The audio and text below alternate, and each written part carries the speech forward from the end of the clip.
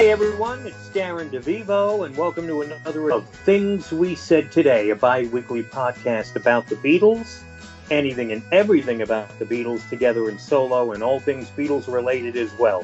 I am Darren DeVivo. I'm from WFUV Radio in New York City. WFUV is a non-commercial public radio station broadcasting at 90.7 FM and 90.7 FM HD2. And you can also listen to WFUV anywhere at WFUV.org and on our app. And I've been part of WFUV on the air for the past 37 years. And here I am every other week, give or take, on Things We Said Today, along with my good friends, my co-hosts. Let me introduce you to Ken Michaels, a longtime broadcaster who has dedicated virtually his entire 40-year career to hosting Beatle-oriented programs. In fact, it's been 39 years of Beatles broadcasting for Ken. He spent some time at XM, currently hosts the syndicated Beatles show, Every Little Thing, the video cast, Talk More Talk, a solo Beatles video cast. How are you, Ken? I am fine, Darren. Hello to all of our fab listeners. And then there's my friend Alan Kozin, the acclaimed writer, journalist, and music critic who spent nearly 40 years at the New York Times, where he was a classical music critic and manned at the Beatles desk. Through the decades, Alan has contributed to countless publications, and these days you can read his stuff in the Wall Street Journal, the New York Times, Highlights for Children. Wait, who put that in? Alan has written Golf Digest. No, I'm just kidding. Alan has written numerous books, including The Beatles, From the Cavern to the Rooftop, Got That Something, How the Beatles, I Want to Hold Your Hand Changed Everything, and numerous books covering a variety of topics, including classical music. How are you, Alan? I'm fine, Darren, and hello, everyone. All right, and I want to thank you for tuning in. Our next show is going to be all about... No, I'm kidding. Now that the introductions are out of the way, our topic coming up later is going to be the new Paul McCartney remix album, McCartney 3 Imagined. But first, it's time for news, so I'm going to throw it at Ken. Okay, thank you, Darren. Since last week, another new video to promote the new Plastic Ono Band box set premiered on YouTube, and that's the demo for Give Peace a Chance. It has John performing it on acoustic guitar at the Sheraton Oceanus Hotel in the Bahamas in 1969 on a couch with Yoko. And John is ad-libbing most of the lyrics of the verses. Picture quality is excellent, a real nice treat. And the audio recording for this is actually part of the Blu-ray audio of the box set, which is due out this Friday. Paul McCartney has been live on Instagram having very casual conversations with artists who are involved in the new mixes of songs for the new McCartney 3 Imagine release, which came out digitally last Friday, going on sometimes up to 30 minutes to let you know what's going on with him, also making appearances to promote the new McCartney 3 Imagine release. And last Thursday, he spoke with both Ed O'Brien of the band Radiohead and Annie Clark of St. Vincent. In these interviews, he hinted that he was going to Charlie Chaplin Studios to lay down a track with a young producer, Andrew Watt, who won the Grammy Award for Producer of the Year just recently. Some of the acts he's produced have been Justin Bieber, Miley Cyrus, Ozzy Osbourne, and Charlotte Lawrence. He said this new track that he's been working on is not for the next album, just doing it to see what happens. He also said he was in town, this was in L.A., to work on his animated film for High in the Clouds, and that he had plans that night to watch the first bit of the Get Back movie with Ringo. And Paul also did an interview with Phoebe Bridgers and Josh Homme last Friday. Either of you see any of these interviews? I've seen bits of all four of them. Haven't watched all four complete yet. Probably the most I watched was Phoebe Bridgers because I like her track the best. But yeah, you know, they're charming, as I think you said, very laid back, and you know, okay, so what have you been doing? Well, this is what I've been doing, and you know, a little bit of artist talk, a little bit of family talk. You know, it's actually sort of like eavesdropping on someone's FaceTime call.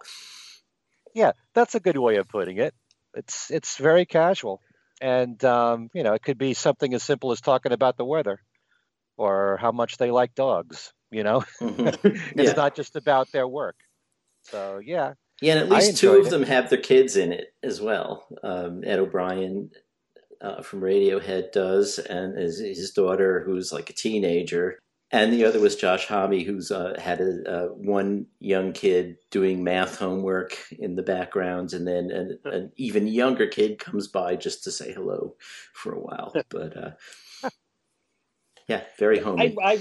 I got to watch these because I jumped around the Ed O'Brien interview because I'm a fan of Radiohead, and I didn't know St. Vincent interviewed him as well, interviewed Paul as well. But I was jumping around listening to pieces of the Ed O'Brien interview, and I prefer those type interviews sometimes. Occasionally, the conversation starts to get boring, but that's where you really seem to get some substance out of them, as opposed to these appearances on television, like when Jimmy Fallon, becomes a fanboy with McCartney on TV. So. Yeah. I definitely want to check these all out. Like I said, I've only seen parts of the Ed O'Brien interview. Phoebe Bridgers, before hers, tweeted, "I'm going to be talking to Paul McCartney on Instagram at 2:30. I hope I remember how to say words." I think it's funny you said that Josh Homme's son was doing math while this is going on. Mm-hmm. His father's talking to Paul McCartney. And he's doing homework. Mm-hmm. I don't know. I would cancel what I was doing there and just focus on this, talking to Paul. But hey, this is reality. More news. Paul is featured in the latest issue of Mojo magazine with Paul Weller on the front cover. The headline quote from Paul McCartney reads, "Come on, man, we were hippies." Paul Weller apparently is the new editor from Mojo. Both former Wings members Denny Seiwell and Lawrence Juber were due to be part of a Q&A hosted by Q104's Ken Dashow this past Saturday as a virtual event in celebration of the 50th anniversary of the formation of Wings. An article appeared in New York's Daily News with quotes from both Denny and Lawrence on how Wings deserves to be in the Rock and Roll Hall of Fame and how they will never reform without Linda McCartney. Denny was quoted as saying, "It was not Paul's band. It was a band called Wings. That's exactly what Paul wanted of us. We were in on everything." And Juber said that Paul viewed Wings' successes as a collective effort. He's quoted as saying, "We were encouraged to think of it as a band. It wasn't just Paul McCartney's backing group." Denny said he'd love to drum with Paul again and told him so, but Paul made it clear that a Wings reunion wouldn't be right without Linda. Denny says, "Right after Linda passed away, I went over to Paul in England and we talked about a Wings reunion, and he had me get together with some of the guys, get their contact information, and see if anybody was interested. When I called him back and said, 'Yeah, it's a go. Let's see what we can do here,' he said, 'On second thought, having a reunion without Linda in the band would be like having a Beatles reunion without John Lennon.'" And Lawrence said that when Wingspan was released in 2001, Paul said to him there would be no Wings shows without Linda. Lawrence is quoted as saying she was integral to the band. As much as all the flack she got, she was the core of it, at least in my experience. Interesting quotes right there. You guys want to chime in on this? Well, he's Lawrence Juber said things like that to us one of the times we interviewed him several years ago. So it doesn't surprise me that he still feels that way. Yeah, I've interviewed Lawrence many times and Denny Seiwell, and they said words to the same effect. Mm-hmm. Just talking about how involved all the band members were in the creative side of Wings, even in deciding what the songs were picked for the Red Rose Speedway album. That was a band decision. So, there's collaboration of all kinds that you can have in a group, and it was more than just, the parts that they played on the songs. And in many cases, they were ideas that came from the band members themselves. It wasn't just all dictated by Paul. Denny Lane says, however, that none of them had any input into which songs got onto Red Rose Speedway and which ones didn't. He didn't know until he heard the album that what was it? I Would Only Smile, I think, was supposed to be on it. Mm-hmm. That it wasn't going to be. He said that was really just between Paul and EMI, and the rest of them sort of weren't in that side of the business. They just played. He did the rest. That was, I mean, that's what Denny Lane says. With Right. Wings players, often, if you talk to more than one of them, you get different points of view. Absolutely. And that's how you learn as much as you can about what it was really like. But I know consistently Denny Seiwell has said this to me about being in Wings. Mm-hmm. And, was a very enjoyable experience for him. And the biggest regret of his career was leaving Wings. Yeah. But, but you learn from the people that actually worked with Paul. And actually, a few years ago, when the Moody Blues were inducted into the Rock and Roll Hall of Fame, Denny Lane was quoted as saying that Wings was Paul's backup band. Mm-hmm. So, and yet at the same time, I've interviewed Denny Lane, and he's told me that Paul was always encouraging him to write material for the group, so it wasn't like it was all Paul's show.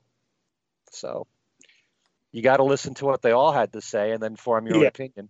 It's probably a little bit of everything, because then, of course, wasn't Henry McCullough's beefs when he left was that Paul pretty much controlled the show, and when it came time for him to play solo or do something that Paul sort of wanted it done a certain way. That doesn't sound like a democracy. Yet Denny Seiwell, Lawrence Huber spoke differently. Yeah, well, the main beef with Henry was the solo on My Love, which Paul praised. He thought it was one of the greatest solos. But the downside of that was that Paul always wanted him to play it the same way. And that's not what Henry wanted to do. He wanted to do instinctively what came to him as he was playing it live. Right. So, but like I said, get as much information as you can with all the people that worked with Paul, and then you'll get a fuller picture of it all. Right. But for many years, it's not like they just come out and said this. Denny Seiwell has been saying this to me for years, as has Lawrence Huber, and also saying that there's a huge difference between a band like Wings and, say, what Paul has had the last 20 years. Well, something you just said. You said that because I wanted to watch it but didn't. You said that the Denny Seiwell and Lawrence Huber event this past weekend, the way you worded it, it didn't come off, or it did come off? As far as I know, it did happen. I didn't get to see it, though. Yeah. These are just quotes that were a separate interview that the Daily News did. Right. Yeah. And I agree. I've been saying Wings should be in the Rock and Roll Hall of Fame as a separate band. And there's a Ram tribute album, right? That's just weeks away that Denny Seiwell's sort of at the center of. Right. It's coming out May 14th. It's called Ram On. And also David Spinoza plays on some of the songs. And so does Marvin Stamm, who played the trumpet or the flugelhorn on Uncle Albert. And a lot of great musicians all throughout. In fact, I was going to mention this at the end of the show, but on my new YouTube channel, I just interviewed Denny Seiwell and Fernando Perdomo, who both co-produced the new Ram On tribute. So it's a lot about that and the whole process of how it all came together. And it was all done, obviously, in lockdown without bands in the same studio together. Everybody had to bring in their parts and send it to them digitally. Right. So it's really interesting how it all came together. It sounds fantastic. I have downloads of it so far, but it's coming out on CD and digitally on May the 14th. So, yeah. You've got that, and you've got this McCartney 3 Imagined and the Plastic Ono Band box set. So there's quite a lot there to chew on for Beatle fans right now. Also, Ringo Starr posted a photo on Friday of an octopus on a seabed with a caption that read, "The octopus's garden is threatened. Will you help protect it?" He sent a message reading, "I am asking for your help to save the oceans from my friends the octopuses. Peace and love," with a hashtag for Greenpeace International. With special thanks to one of our listeners, Rob Notaro, and Ultimate Classic Rock, News comes that the actor Jacob Fortune Lloyd, who played chess prodigy and journalist D.L. Towns in The Queen's Gambit, has been chosen to play the lead role in a biopic on Brian Epstein called Midas Man, which begins shooting later this year. This unofficial film, which has been in production for quite some time on the life and times of the Beatles manager, will be directed by multi-Grammy winner Jonas Ackerlund, best known for music videos, including Ozzy Osbourne's Under the Graveyard. Fortune Lloyd had this to say: "It's a huge privilege to play Brian Epstein, a man who made such an important and lasting cultural impact, but who struggled to find a secure place in a world he helped to shape." Fortune Lloyd said during a media announcement, "He was a fascinating person with great talent, ambition, and courage, and I'm so honored to be given the opportunity to represent him. Jonas is the perfect person to bring the story to life. His work is visually stunning, visceral, and bold. I can't wait to start working together." And Ackerlund said, "It is a tall order to fill Brian's shoes, and Jacob is the perfect performer. He is charismatic and dark at the same time, balancing that emotional range when you're not sure if you're in love with him or terribly empathetic with the inner turmoil of his character. No one could bring Brian to life better." This should be interesting. You're always hearing about projects about Brian Epstein, and eventually they do come out. We know about Vivek Tiwari's plans of having a mini TV series on Brian. Uncut Magazine is reporting that 2 electronic instrumental recordings that George Martin made in the early 60s under the pseudonym Ray Cathode are about to be reissued. This is in collaboration with BBC Radiophonic Workshop's Maddalena Fagandini. The songs Time Beat and Waltz in Orbit were released in April 1962 as a single on Parlophone Records right before Martin met the Beatles. They're going to be reissued on May the 1st as a limited run of 100 12-inch vinyl EPs. They are sold exclusively by Dublab, with all proceeds benefiting Dublab's nonprofit community radio programming and mission. They're sold out. Yeah. I tried to get them over the weekend, and they're gone. Yeah. I ordered one. I ordered one when it was first announced. It's interesting. They were only $25. It wasn't, for something that's a limited edition, that I thought was pretty low. Right. You can listen to those 2 instrumentals on YouTube if you're curious to know. I mean, George Martin, I believe, wrote these 2 instrumentals. I actually, when I was looking to buy the reissue, the single that we just mentioned, I actually found an original on eBay, which was not that expensive at all. I didn't buy it. I should have, but I think they're both also, or at least one of them, but I think both of them are also on that George Martin boxed set. It's like a 5 or 6 CD set that came out years ago. I can't remember the title of it, but yeah. Okay. All right. With special thanks to John Bazzini of the always excellent Beatles in Print, Together and Solo Facebook page, we learn of a new book called Rivals of the Beatles by Martin Orkin. It's described on the book's page as a trawl through history's greatest era of 20 of the many fine groups who rivaled the Beatles almost. Featured are the Rolling Stones, Beach Boys, the Byrds, and the Kinks. It's made in glossy hardback, has 800 pages of informative text, and there is an initial print run of 500 numbered and signed copies available. To purchase the book, just go to rivalsofthebeatles.com. And finally, Cherry Red Records, the same company that's putting out the tribute album to Ram called Ram On May 14th, and also reissued Mike McCartney's McGear album, will be releasing a 5-CD box set called Good as Gold, Artifacts of the Apple Era, 1967 through 1975. It includes some previously released and many unreleased songs from this period from artists that the Beatles company Apple were interested in, who in fact were offered studio time at demo facilities. This includes artists and songwriters from across the musical spectrum with a wealth of familiar names and lesser-known artists, most of whom were handpicked by the Beatles and their inner circle. It's described as a fascinating and insightful peek into the minds and tastes of those behind the company and a broad snapshot of those who hoped to catch their attention. Familiar names would include artists like Grapefruit, Jackie Lomax, Forrest, Tim Hardin, Slugger and Lyle, and Steeler's Wheel. Many of these songs are available on a previous release called 94 Baker Street, the pop psych sounds of the Apple era, 1967 through 1969, on Granados Records. This new release is due out June the 25th.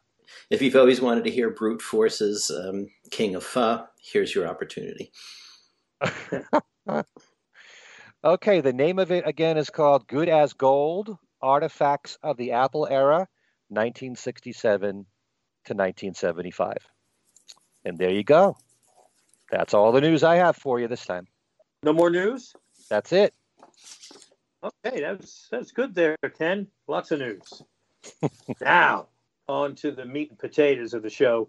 The brand new album, McCartney 3, Imagined.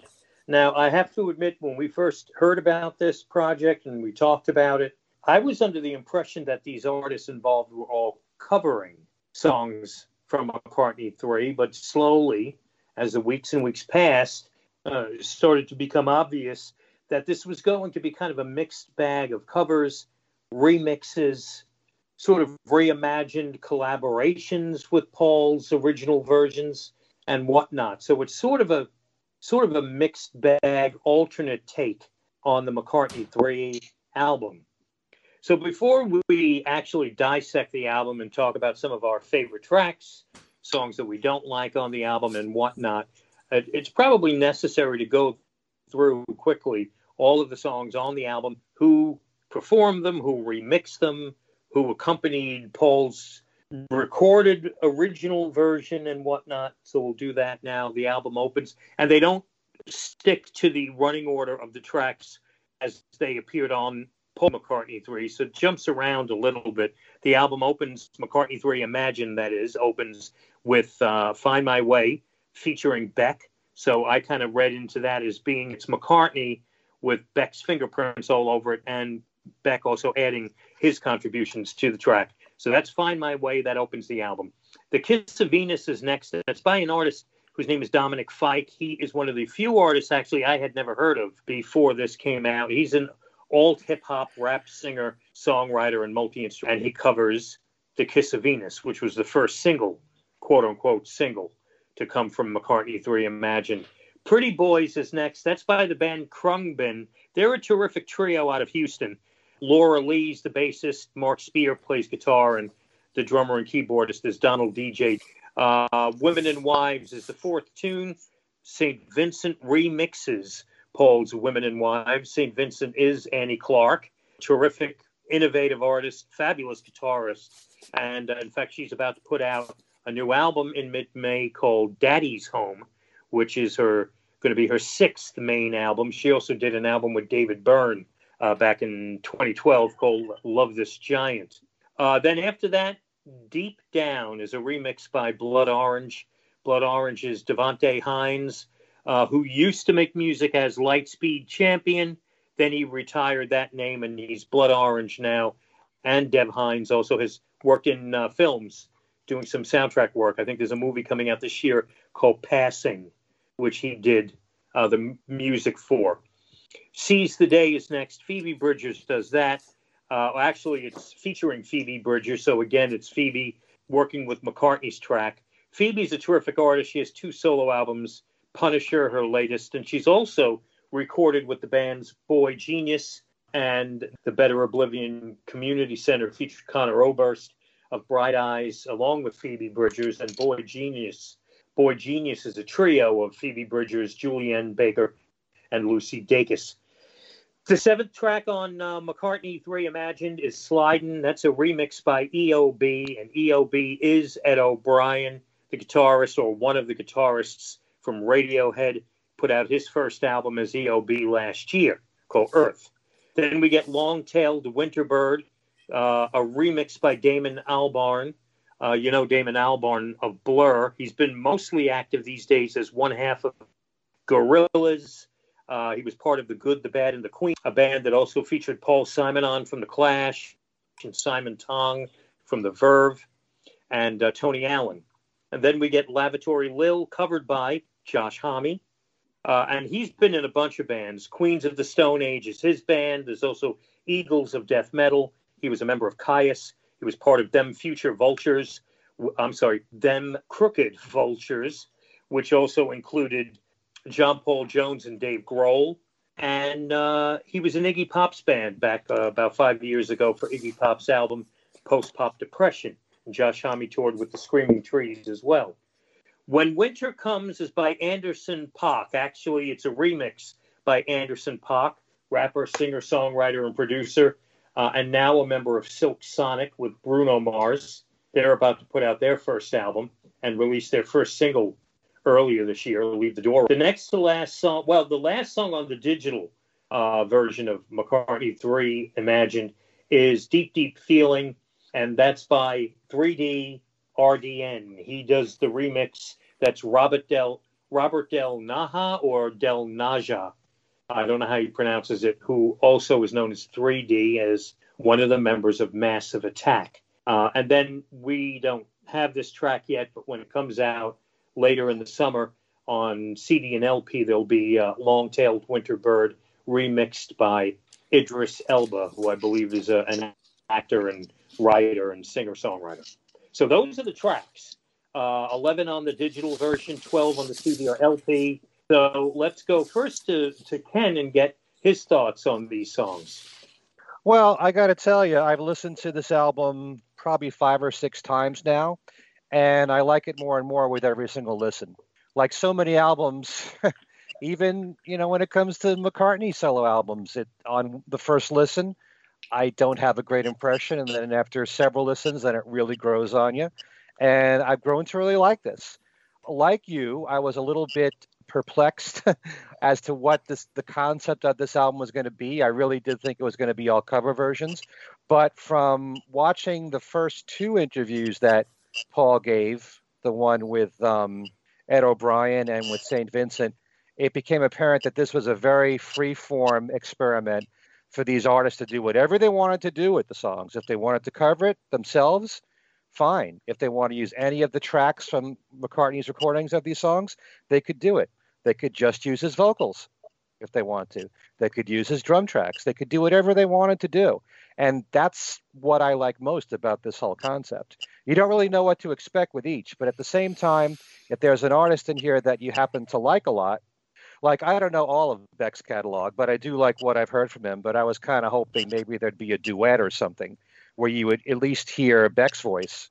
And instead, it's more what he brings to the backing tracks behind Paul's voice. And, I happen to like that particular track and what he did with it. But overall, there's, I like the approaches of what was taken here. And, I don't know if you want me to mention which ones I like the most. But overall, yeah. Definitely the biggest highlights for me have to be, well, the first 3, well, let me see here, 5, 6 tracks in a row, I love a lot. But The Kiss of Venus, which was the first one leaked out with the video, which Paul makes a cameo at the end, I like what Dominic Fike did with it. He turned it into like an R&B feel, really, and adding all these new words about reading the paper, which I guess was the New York Times. They did that for Alan, by the way, just to make him feel good. But I like that approach. It was something different. When you give a very different arrangement to a song, it shows effort instead of just trying to copy the exact same arrangement.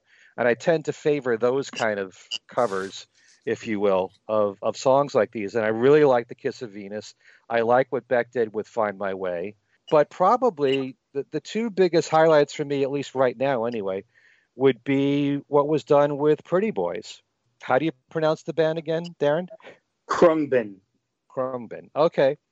Now, some people like this approach, and we've seen this done countless times in music where you lift a particular line from a song and you keep repeating it over and over with a backing track.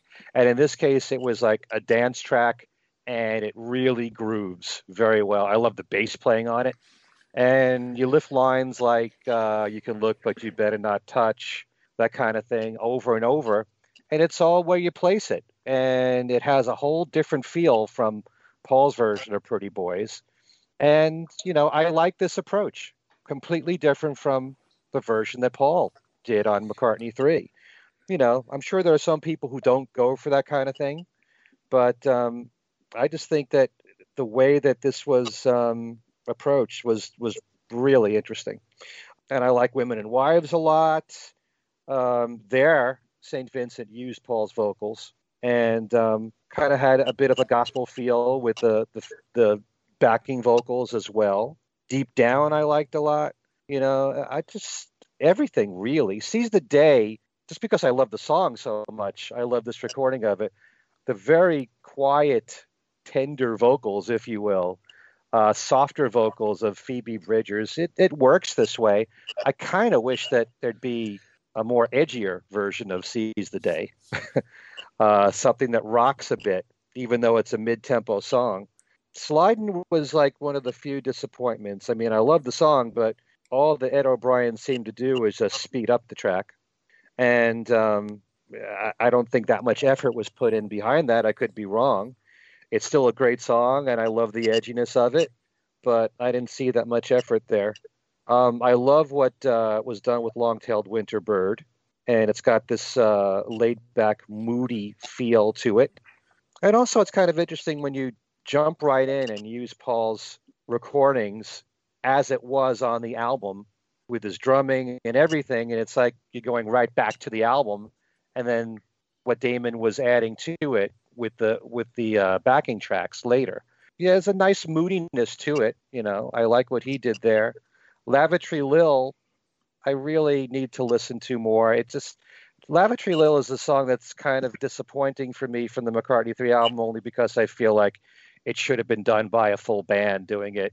It needs to rock out, and it sounds more like a demo. Even, McCartney's version of it sounds demo-ish. Maybe some people find that appealing. But I kind of feel like what Josh Homme did was kind of similar in that regard, but maybe I should give it more of a chance. Anderson .Paak, at first, I really thought this does not work. Speeding up when winter comes, well, yeah, speeding up a little bit, but then adding drums to it. It works so well as a folk song, as an acoustic guitar song, the kind of stuff you crave from Paul, vintage McCartney sound. And I've gotten used to it now. It has kind of a cocktail lounge feel to it. And I like it.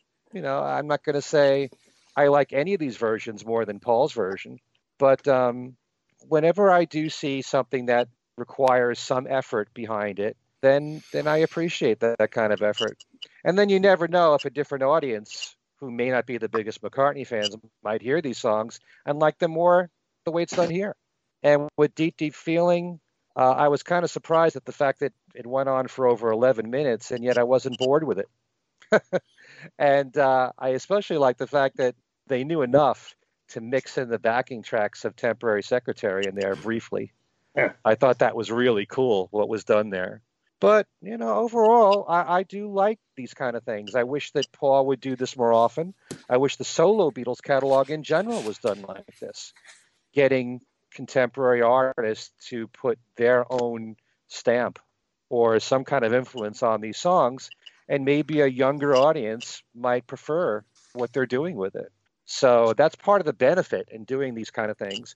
You got to separate yourself from the fact that, in my case, when it comes to the Beatles and their solo music, I'm always going to prefer their recordings of them. But yet I have loved many, many cover versions of their songs, group and solo. And I'm finding, at least in my particular case, as I've gotten older, that I've appreciated more cover versions and something more like this. Like I said in our last show, certain magazines have put out CDs of cover versions of Beatles and solo stuff, and a lot of that's new artists of today. And they do their own arrangements, and some of them I'm not crazy about, and others I grow to like. And so overall, I'm very impressed with this, and I have a feeling that as I listen even more, I'm going to like it even more. So, yeah, that's my general impression of the whole thing. All right, so McCartney 3 Imagined gets the Ken Michaels thumbs up. Alan, your thoughts? Yeah, and it gets a modified thumbs up from me.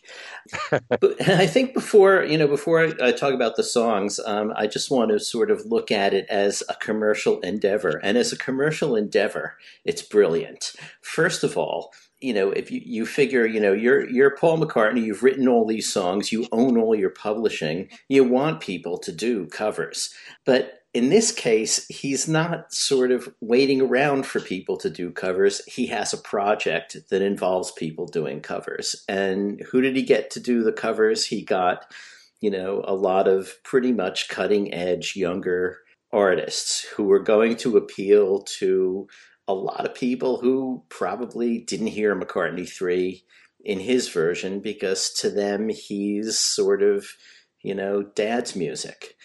And so that in itself was a brilliant move. A second brilliant move commercially is that, okay, he announced that the physical forms were going to come out on July 23rd, and probably all of us obsessive collectors ordered both the vinyl and the CD and possibly some colored vinyl. I didn't do colored vinyl for this one because I looked at it as, okay, it's an official Paul project, but it is an album of, largely covers. It was from the announcement originally, you couldn't tell how much were going to be covers and how much were going to be remixes, but it didn't seem like, this is something I want to have lots of colored vinyl.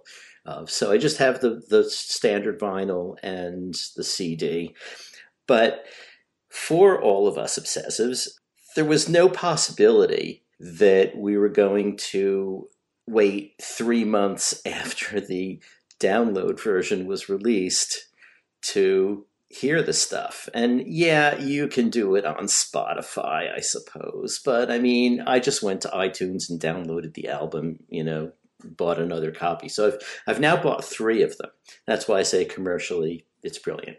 So you've got, not only at least 3 sales from the obsessives, but you have a whole audience that probably would never have heard these songs at all, who might hear them now because artists who mean something to them are doing them. So onto the artists who mean something to them.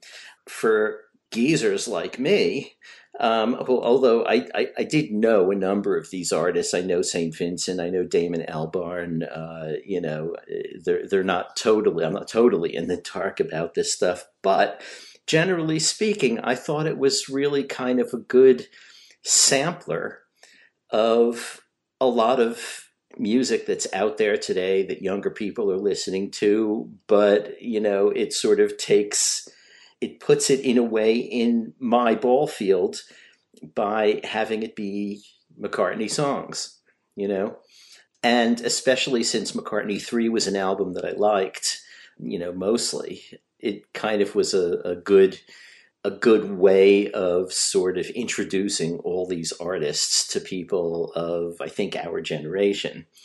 It does remind me slightly of, musically it doesn't remind me of this at all, but the move reminds me slightly of Thrillington in the sense that, Paul finished Ram and he wanted someone to cover it orchestrally, and he sort of just had it done. He commissioned it. It was recorded in 71. It wasn't released until 77.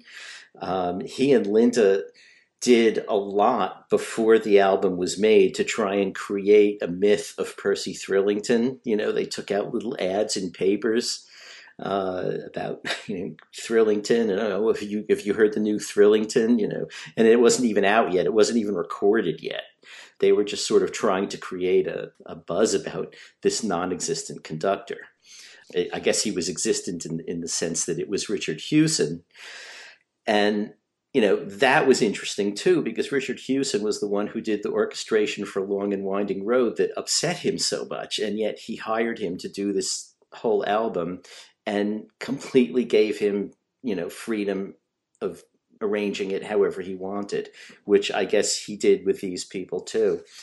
So with, Find My Way, I like Beck. I think Beck is a very inventive guy. I was kind of surprised that he used Paul's vocals. The vocals sounded a little more processed to me in the Beck version than they did in Paul's version. But the interesting stuff is really the stuff that Beck put all around it. And there are certain things in common that run through the album. And one is an awful lot of percussion. It's very, I guess, dancey, you might say, because that heavy percussion is really sort of a hallmark of dance music now. And that I have mixed feelings about, although I'm kind of interested in the different ways people use percussion. I mean, the heavy beat is one thing, but there's a lot of, different kinds of sort of lighter tactile percussion, and that varies from person to person. Also, electronics used as percussion. Just sort of speaking generally all through the thing, there's a lot of it in Damon Albarn's track, and really in almost everything. And that also because they're doing so much electronic stuff, there's kind of a haze around a lot of these tracks where you're kind of not entirely sure what instrument it is, because it is just kind of, hazy and atmospheric and dark in a way.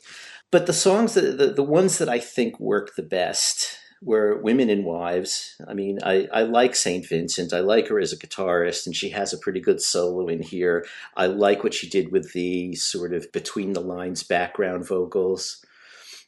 And, it's just a very inventive arrangement and sort of a dreamy backdrop, interesting drums and bass.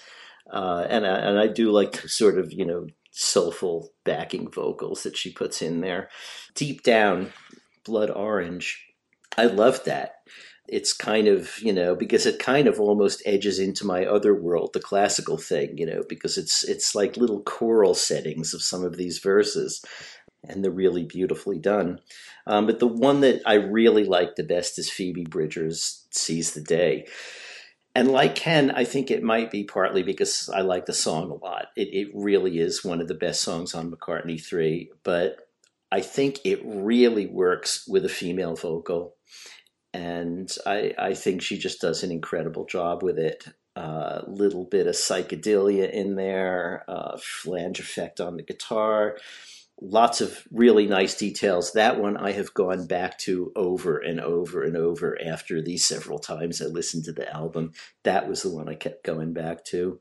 Slidin', the thing I liked about Ed O'Brien's version of Slidin' is that Slidin' was a kind of metal track. It hints towards this kind of, very heavy, grungy metal sound, and Ed O'Brien did it more. It's like if Paul did his grungy sound on 9.5, he turned it up to 11. So that works in the sense that I think he's getting closer to what Paul intended the song to be. Whereas when Winter Comes, I had absolutely the opposite reaction to Ken, because to me it didn't do what the song wants to do.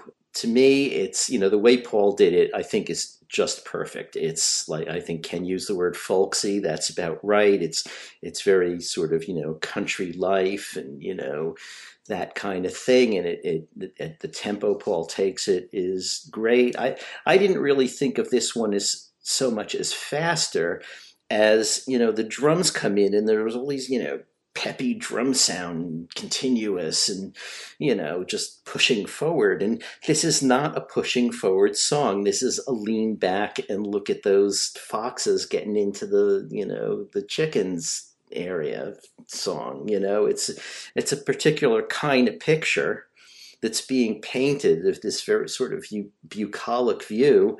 And it's like suddenly they've come in and put a bunch of skyscrapers and, bright reds and all that. It, to me, didn't work.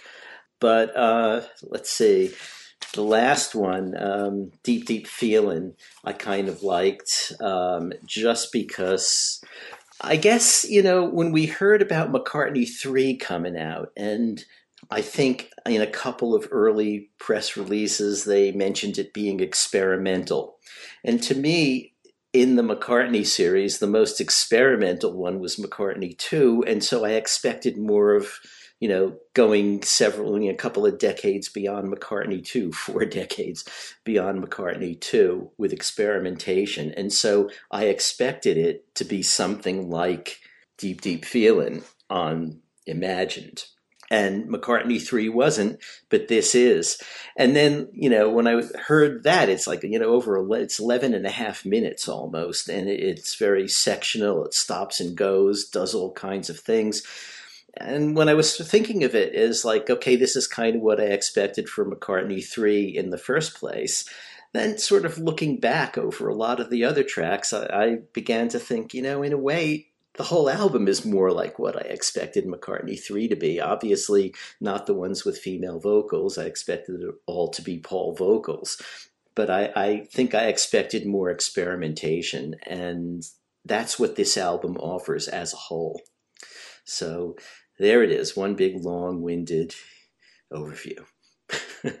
So that also gets the Alan Kozinn thumbs up. I give it a thumbs up from you. Mm-hmm. It sounded like you pretty like most everything on it. Mm-hmm. And, it's funny. My thoughts almost exactly mirror both you guys kind of combined. While I was listening to this album, I sort of started thinking, this is the latest in the series of side projects that Paul has released through his career, starting, I guess, with Rillington. But once Paul started to embrace ambient music, techno, dance stuff, namely the 3 Firemen albums, the Liverpool Sound Collage album, and the one Twin Freaks album. I thought, this really is sort of an extension of that part of McCartney's career, that part of his music, these side projects that he would put out that musically were pretty much unlike the main albums. Give an opportunity for McCartney to branch out into different areas that you wouldn't normally expect him to. It sort of played to me a little bit like Paul going back into that experimental direction. But this time he let other people do the majority of the work for him. And like Alan said at the beginning of his thoughts, it is a great advertisement for the album, for McCartney 3, the original. It's a great advertisement for Paul's current music in general, introducing it or reintroducing it to a younger audience. And at the same time, for the older folks, you're getting exposed to the likes of St. Vincent and Anderson .Paak and Phoebe Bridgers, etc. Artists that many people might not ever really get a chance to get into. So, it's got multiple purposes, this album. And again, it reminded me of those side projects that Paul would put out, scattered throughout the year. He could maybe even throw his classical albums in there into this grouping of the side projects that Paul would scatter throughout his career. I mean, look at 1987 Flowers, and then after that, live album, the abridged live album, Tripping to Live Fantastic Highlights, and then you get the Unplugged live album. Then along comes the Firemen, then along comes a classical album, then Off the Ground. Then another Fireman album, another classical album, blah, blah, blah. And it went on for a while like that. And these sort of side detour projects for Paul seem to have quieted down in recent years. So when I was listening to this, I thought, you know what? This is the latest one. The latest Twin Freaks album, the latest Thrillington, the latest Ocean's Kingdom. So as for tracks that I liked, I won't go through every single song here. And in many instances, my opinions almost mirror what the two of you said. My favorite track on the album is probably Pretty Boys, which features Khruangbin. I've always been intrigued by Khruangbin. They're a trio out of Houston. You don't expect them to be sort of a little experimental, a little cerebral. I don't know, maybe because when I hear they're from Texas, you expect, something rootsy. But what they do tends to be heady, tends to bring in elements of world music. And I like what they did. They turned Pretty Boys into just sort of like a kind of trip hop kind of thing. I love the groove. Bass player Laura Lee, to plug her, nice groove. I really like guitarist Mark Spears playing. It reminded me a lot of Andy Summers and the stuff that he would do with the Police. So the Pretty Boys featuring Khruangbin is probably my favorite track on the album. I'd say that after that, I was very intrigued by Deep, Deep Feeling by 3D RDN, his remix. At 11 and a half minutes in length, though, it was probably a little too long. But like you pointed out, Ken, I really love the way he weaved Temporary Secretary into his remix of Deep, Deep Feeling. I thought that showed that, he kind of knew the material he was working with and he knew the artist that he was working with. That sounded to me like a song that might have been an outtake from Liverpool Sound Collage, Deep, Deep Feeling. Just was out there. It meandered in parts. It drew you back in. It was all over the map. And, a lot of times Liverpool Sound Collage, when I'd listen to that, would be like, whoa, wow, that's crazy. That's crazy in a good way. So I like Deep, Deep Feeling, another highlight for me. I like what St. Vincent did with her remix of Women and Wives. I was a little disappointed with it only because I thought I was expecting more from what she would do. But I agree with what Alan said in pointing out you could clearly hear her guitar added onto, the basic track of McCartney's. I kind of felt the same way about the opening tune, Find My Way, featuring Beck. I thought Beck would do a little more than Beck seems to have played it safe with what he added to Find My Way. So Find My Way featuring Beck and the St. Vincent remix of Women and Wives were solid. I enjoyed them, but I kind of was expecting more. I'm going to sound old here. I don't get Dominic Fike, and I understand that this is another generation. He's a young hip-hop rap singer-songwriter, multi-instrumentalist, and there's nothing wrong with the Kiss of Venus. It's just not the type of thing that I gravitate to, if you know what I'm saying. Mm-hmm. And all of the little dots and dashes and touches, and that always kind of left me a little cold. Phoebe Bridgers' track, pretty much what I expect Phoebe Bridgers to do. Phoebe taking McCartney Seize the Day. I love the fact that it's what she does. The cerebral, dreamy type material. I was a bit disappointed with EOB's remix of Slidin'. Again, another case where it didn't go anywhere. It seemed like it wanted to be like a Radiohead remix. It was trying very hard to do that. Again, not a bomb, not a failure of a track, just one that just ultimately didn't go anywhere. And I guess maybe it could also be lumped in with what I thought of St. Vincent's track and Beck's track, that I was expecting more from EOB. And let's see, which other one here should I single out? I mentioned Khruangbin, Dominic Fike, Beck. Got all of them here. The Damon Albarn remix of Long-Tailed Winter Bird was solid. I can tell it's got Damon Albarn's fingerprints all over it. If you know any of his work with Gorillaz and even Blur, I'm listening to it going, this is definitely Damon. He created a trance-like vibe that to some ears might not go anywhere, and to other ears is a cool vibe. I kind of felt like it was a pretty cool take on Long-Tailed Winter Bird. Two tracks I really didn't like was Josh Homme's cover of Lavatory Lil. Just didn't like it. Simple. That's it. Period. Did nothing for me. And I was not crazy with the remix from Blood Orange of Deep Down. I liked Anderson .Paak's remix of When Winter Comes, but again, that one was sort of just there. So my thoughts, I think the album is a necessary release. When I say necessary, I see a lot of people knocking the album before they heard it, or some criticizing it on only one hearing on Facebook. I think all of that criticism is unfair. I think the album definitely has a role in McCartney's catalog, and is a really clever, innovative way of giving a late period album by a veteran rock artist another look and another, what's another way? What I'm looking for? Another angle for an album by somebody who's almost 80, who's been making music forever, but yet here we are yet again. He does something that is somewhat in step with the times.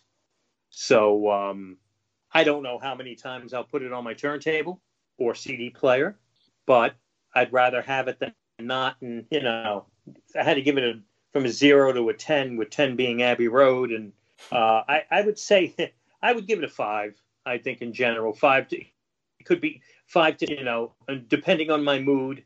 If I'm in the mood for some contemporary stuff, I might say 6 or 7. Or if I'm strictly in the mood of wanting to listen to the original McCartney 3, I might, drop my grade a little bit.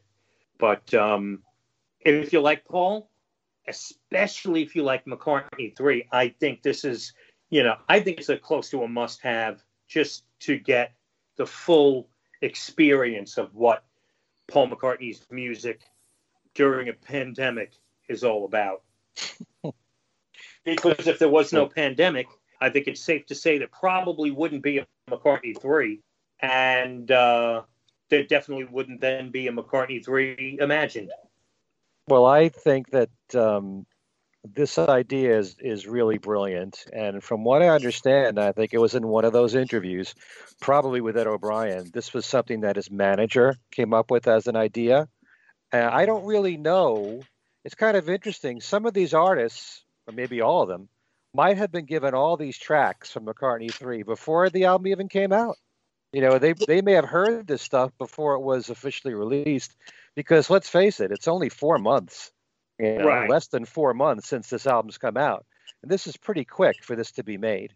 So, I love the fact that he's working with contemporary artists of today and them putting their spin on it. And you're always going to have older fans who are, I don't want to use the word conservative, but I think, they're so used to a certain style, a certain sound. Nothing can compare to Paul's recordings of his songs. They're not going to be as open-minded to hearing new artists of today, or relatively new artists, doing their own arrangements or adding whatever they want to his music. But I think that it's really something that I applaud Paul for, because he gets a lot of heat for trying to be contemporary, for hooking up with current producers, for teaming up with a Kanye West or something like that.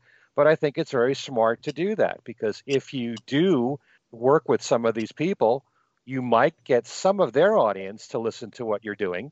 And it could work the other way too. It's cross promotion. It's very smart.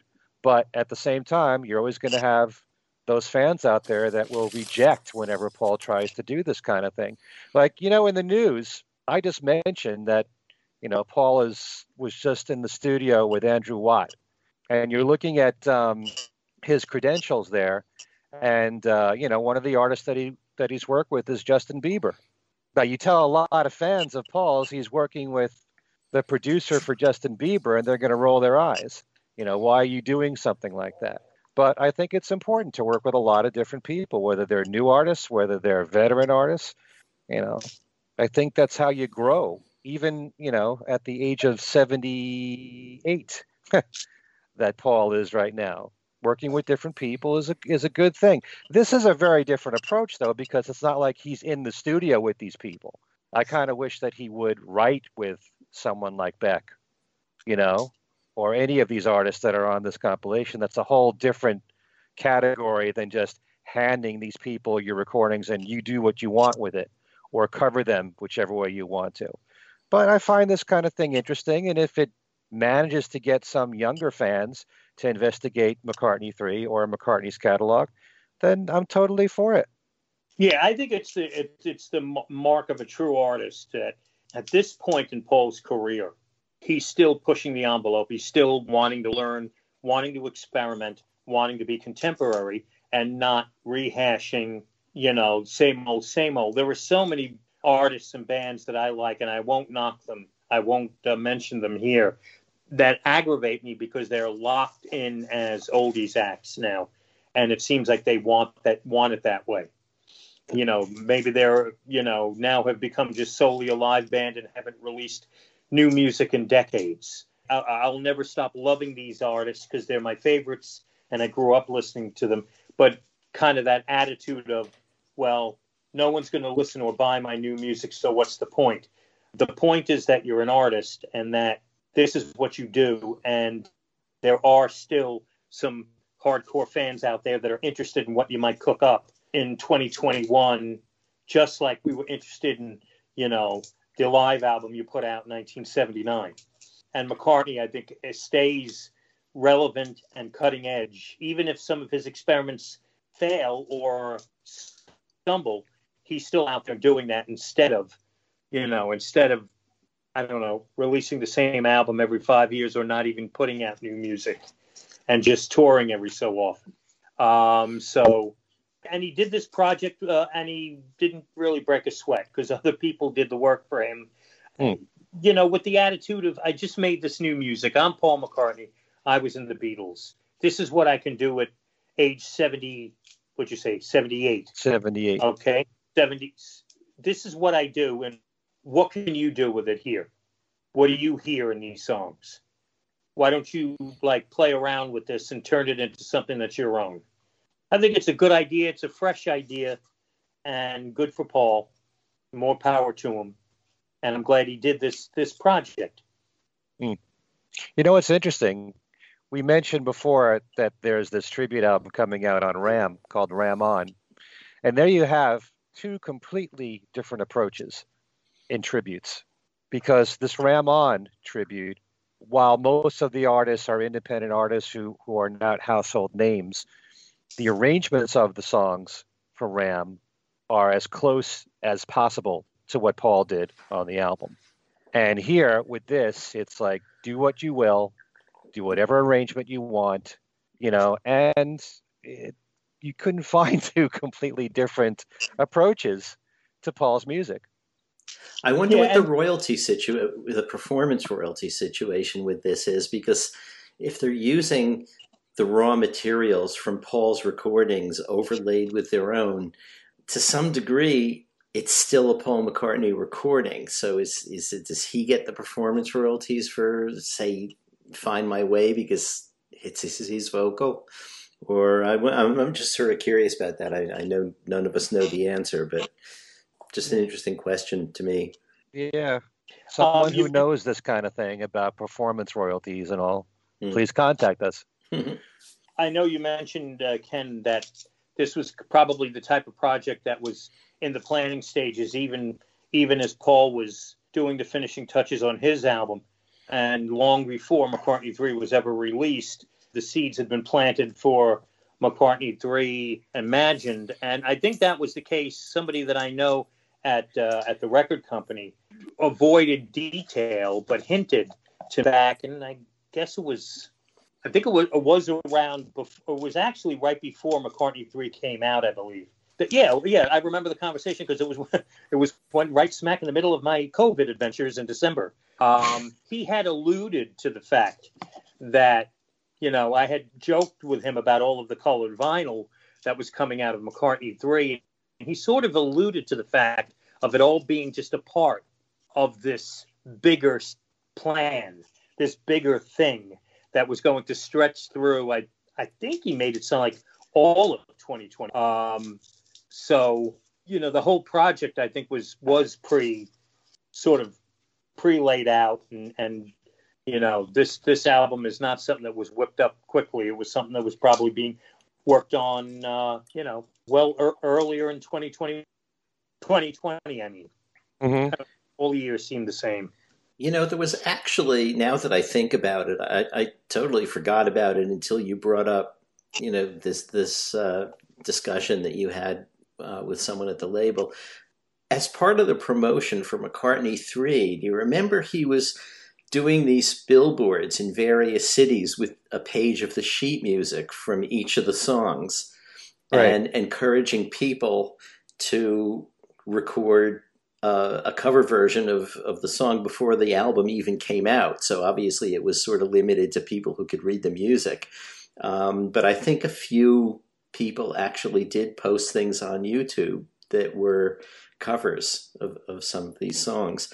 So it's not exactly what this is, but it's kind of funny that that was in the air back then before the album came out. And there's the Things We Said Today look at the McCartney 3 Imagined album.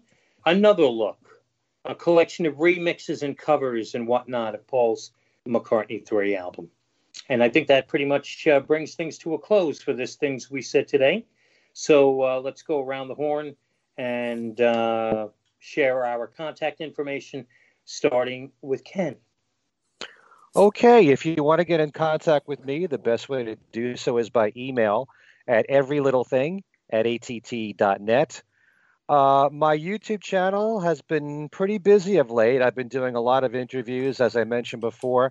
Denny Sywell, the former drummer of Wings, who also played on the Ram album, and Fernando Perdomo. Those two are the co-producers of the forthcoming tribute to Ram called Ram On, due out May 14th. I interviewed both of them separately on my YouTube channel, which is Ken Michaels Radio. Also, I had the thrill of talking to someone who was a huge part of the hits of the early 60s, and that's Bobby Rydell. I talked to him about his career and also his slight encounter. I shouldn't say slight. He had an encounter with the Beatles, and he also covered A World Without Love around the same time that Peter and Gordon had a hit with it. So I discussed his entire career and some of the hits that he had. That was such a fun conversation. If you're a fan of his, what a great voice he has had through the years, and so poised at a very young age to be a star as he was. We even talked about when he was in Bye Bye Birdie, the film. In addition to that, I also interviewed Gabe Dixon, who played the keyboards on Paul's Driving Rain album, and more recently, Sam Wiles of the podcast Paul or Nothing. It's a solo McCartney podcast discussing whether or not Paul was lost in the 80s as an artist between the Tug of War album and Flowers in the Dirt. Okay, I'm sure that you've seen from time to time this conversation come up in podcast shows and discussions about the solo careers of the Beatles and what was going on with Paul after Tug of War and whether or not his music was up to par up until Flowers in the Dirt. So we have a great discussion about that. That's all at Ken Michaels Radio. My other podcast show, Talk More Talk, a solo Beatles videocast. The next show will be Monday, and that's April the 26th at 9 p.m. Eastern on our Facebook page. Talk More Talk, a solo Beatles videocast. We'll be talking about the different greatest hits and compilations of George Harrison's solo career. As I said, that's next Monday. And don't forget, there's always my website, kenmichaelsradio.com. Beatles trivia every single week, great prizes to be won, and lots of great interviews on the website as well. And I think that just about covers it. Okay, Alan, you're up. Okay, you can reach me on Facebook, either at Alan Kozin or at Alan Kozin Remixed. I was anticipating McCartney 3 Imagined when I created that page. So, and you can also reach all of us by email at thingswesaidtodayradioshow@gmail.com. That's thingswesaidtodayradioshow@gmail.com. We have a Twitter feed, which is at Things We Said Fab. And we have two Facebook pages for the group. One is Things We Said Today Beatles Radio Fans, and the other one is just Things We Said Today. The shows get posted on all of those. You can also find them on Podbean and YouTube and iTunes. And that's that. All right. And as for me, you could listen to WFUV if you're in the New York metropolitan area. We're at 90.7 FM. And if you still like flipping to HD, we're on 90.7 FM HD2. Also, you can stream us at WFUV.org and download our app, listen to us on our app. And if you have a smart speaker, you could say, and I know nothing about these smart speakers except that my wife's clock radio will occasionally talk to me without being prompted, and it freaks me out. But if you have a smart speaker, you can ask it to play WFUV. And I'm on the air Monday, Tuesday, Wednesday, and Thursday nights starting at 10 p.m., and you can listen on Saturdays from 1 to 4 p.m., Saturday afternoons. And if you want to contact me at WFUV, send me an email. The address is Darren DeVivo, or D DeVivo actually is shorter and just as good, ddevivo@WFUV.org, or go to Facebook. I've got 2 pages. You could send me a friend request at Darren DeVivo, or like or follow or whatever Facebook is referring to it this month. My other page, which is Darren DeVivo, WFUV DJ, Beatles podcaster, writer. And that's a great way to keep in touch with what I'm up to. And I think that just about wraps things up. So for Ken Michaels and for Alan Kozan, I'm Darren DeVivo. We will see you soon. I think we got our plan to take a look at the reissue of John Lennon Plastic Ono Band. Hopefully nothing changes with that. We'll see you next time. Thanks for listening.